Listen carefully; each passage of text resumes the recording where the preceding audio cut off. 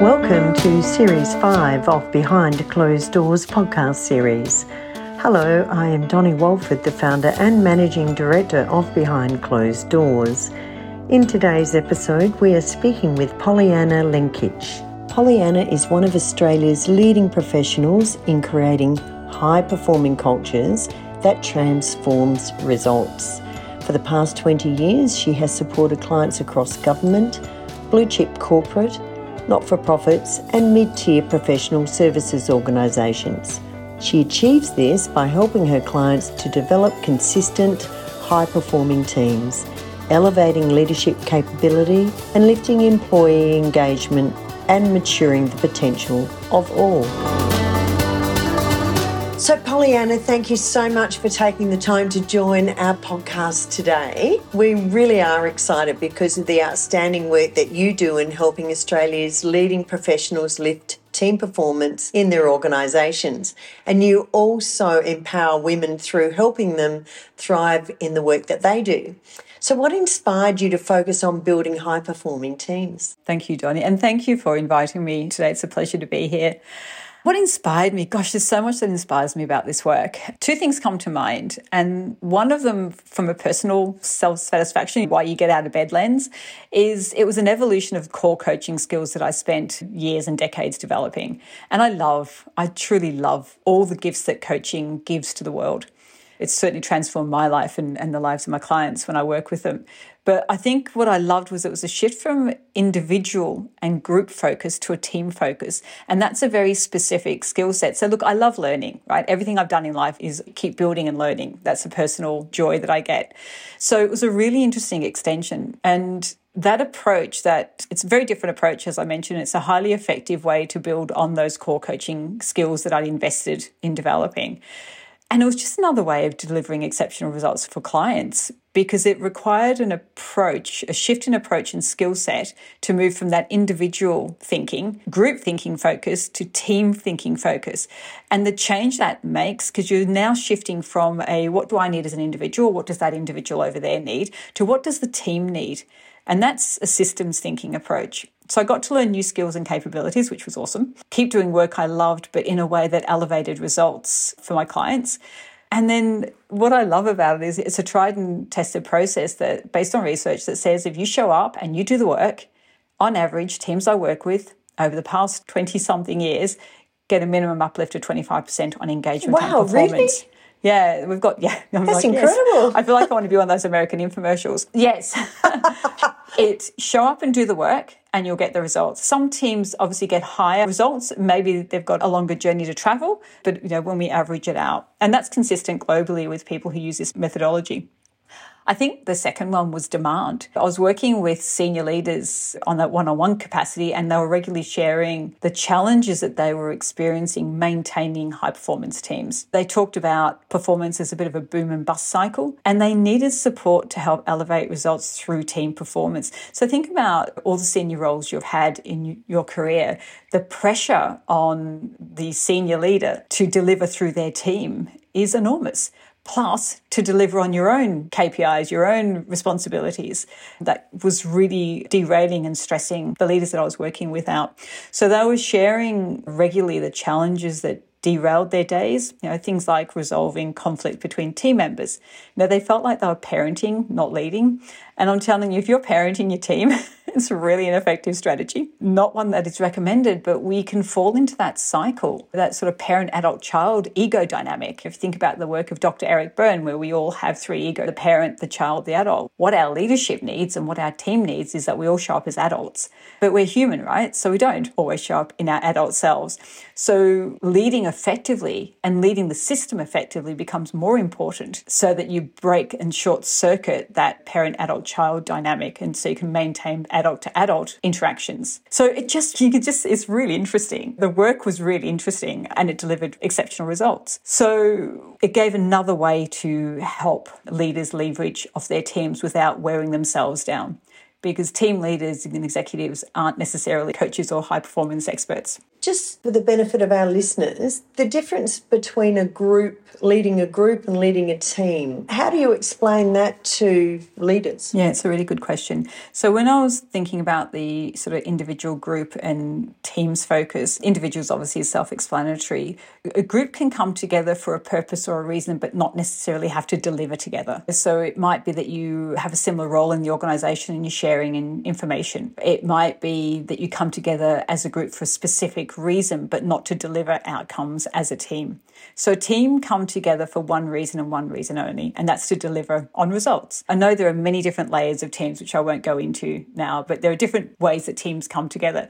But a team specifically comes together to get a job done, whether that's win a World Cup or whether that's to deliver on a project, or you're coming together for a specific reason. It's interesting. I think people always think they're working in teams, whereas, as you say, if they're not working towards an outcome, they're probably coming together as a group, as you say. It's interesting. And think of a professional group in an organisation. Maybe you're all in different parts of the organisation but have an interest in managing risk or performing the same role but for different parts of the business. And there's real value in coming together to share best practice, process, a safe place to talk about the challenges that you're having.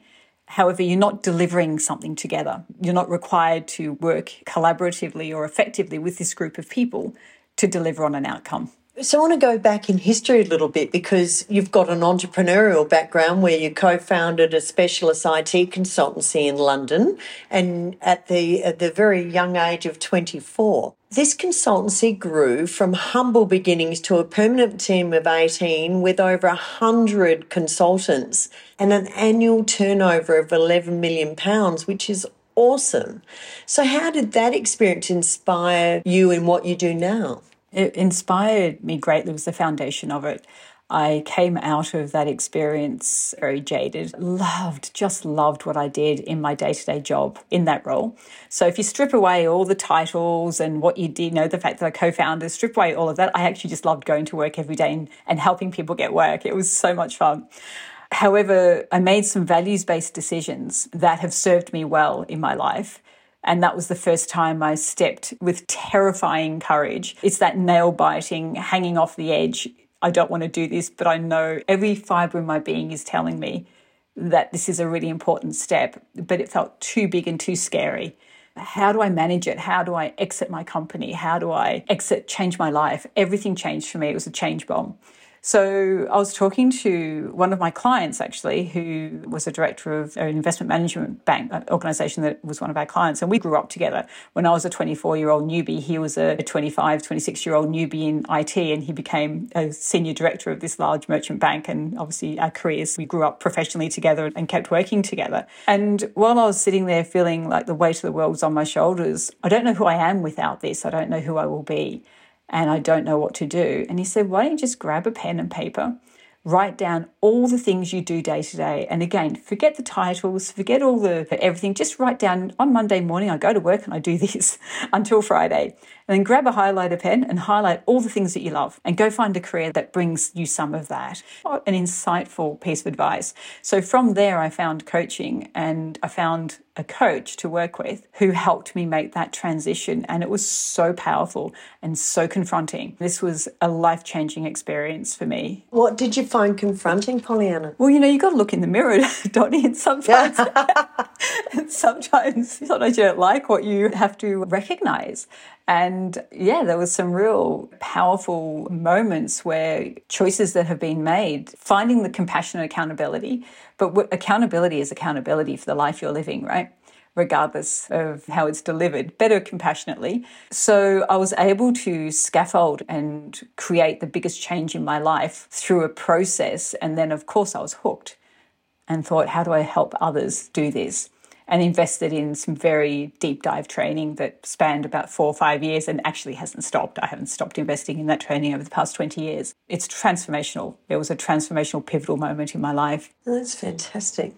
So define for us what is meant by high-performing teams, and how can a high-performing team help create a high-impact culture?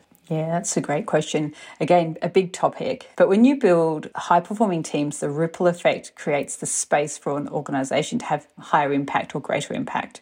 So, for example, it might be if you're a purpose-based organisation and not-for-profit, so creating that high performance across. There's 14 key capabilities that I work with when I work with clients to build team performance from the lens of the team, not the individual. And then you're freed up to have greater impact in the role you're doing, the impact you want to have on the world, the changes that you want to make, or the outcomes you want to deliver for your stakeholders. So that impact piece, it's one team at a time that creates a massive ripple effect throughout an organisation. And when you get that critical mass, of course, it frees up space to have greater impact in the work you're doing. You know, it's really interesting. I can't remember who wrote the book, A Fish Rots from the Head. And I sort of think if a fish rots from the head, the middle or the bottom, it's still a rotten fish. You know, I don't know. I think this is based on 20 plus years doing this work. If there's some negativity in an organisation, regardless of whether it's coming from below, the middle or the top, it erodes culture. And sometimes those key influences, sometimes it can come from bottom up, sideways or top down. With regards to, as you know, with all the work that you do on boards and the CEO of an organisation, they set the boundaries about what's acceptable in our system and what's not acceptable in our system. So it's a combination, it's a dual effect. Definitely senior leaders are accountable and responsible for setting what's acceptable in a culture, in a system. It's when you walk into an organisation, Donny, and they've got the beautiful posters with the lovely values, and very quickly the behaviours aren't matching those values. That's because that's not happening. When you have a highly aware leader in an organisation, they'll have very strict parameters and boundaries around what's acceptable, regardless of whether you're one of the high performers or not. So in today's workplace environment, we often hear conversations around leading and creating high-performing teams. How do you know if the potential of your team has already been reached? I think if you feel the potential has been reached, then you're going backwards maybe, because it's an evolving system. I think if we arrive at our full potential individually as a team or an organisation, then it's stunting future potential, because let's face it, none of us know what we're capable of until we're on the cliff's edge, right? Hopefully with a parachute. So I think when I work with teams, the ones who get exceptional results keep doing the work and they elevate their potential and results by focusing on building strong capabilities. And as I said, there are 14 that we focus on. And we measure this with a baseline and then again 6 months later to establish results. So keeping your team match fit is incredibly important. Invest in the work and keep doing it. Olympic athletes remain high performing by continuing to train, by continuing to reassess. As sad as this is, no one gets fit buying Lululemon or cycling shorts. So the moment you feel, I know it's really quite, that was sad for me to realise that one as well. You know, you have to stay match fit and you have to keep investing in the work. And I think if we feel we've arrived at the destination, we've missed something. It's a constant evolution. How do we maintain optimal results so that we're arriving at the destination that we want to be at? So you often hear about change fatigue. Do you ever hear about high-performing teams getting fatigued because they are operating at those high levels all the time? Yeah, it's that boom and bust cycle. Like, again, if we think back to Olympic athletes, they're not running their Olympic race 24/7. They sleep, they hydrate, they focus on nutrition. They've got a whole manner of interventions or habits that they constantly embed in their lives so that when they need to run, they can hit it hard and they can run hard. I think it's really important not to confuse consistent high performance with Olympic high performance standard running all the time. You can't run at that high level of Olympic standard all the time. What we're looking for is consistent high performance, and that is incredibly achievable. And interestingly enough, when you research that team coaching did show that only 10% of teams consider themselves high performing. That's 90% of teams that think they are not. I think McKinsey did a similar study and they came up with 20%, 10, 20, so we choose which one we want to take on. However, that's still a massive gap. And I think that, again, that boom and bust cycle, it's around how do we maintain that consistency so that we are delivering on what's important rather than running those crazy sprints, often dehydrated. Do you think it's even harder living through COVID now, where a lot of teams or a lot of people in teams don't even want to go into the workplace? I think re-entering the workplace and hybrid working is there's a lot of complexity around that. We're human beings with emotions, and people are feeling a lot more productive working from home, and connection is lost. The moment you get back into a room with someone, we can connect on Zoom as we are now, and we feel that connection. We've met before, so that helps, and you can create amazing results and connection via Zoom. But it's a little bit, I don't know, in the days when we were younger, the after parties where all the connections happened. Maybe not the best ones.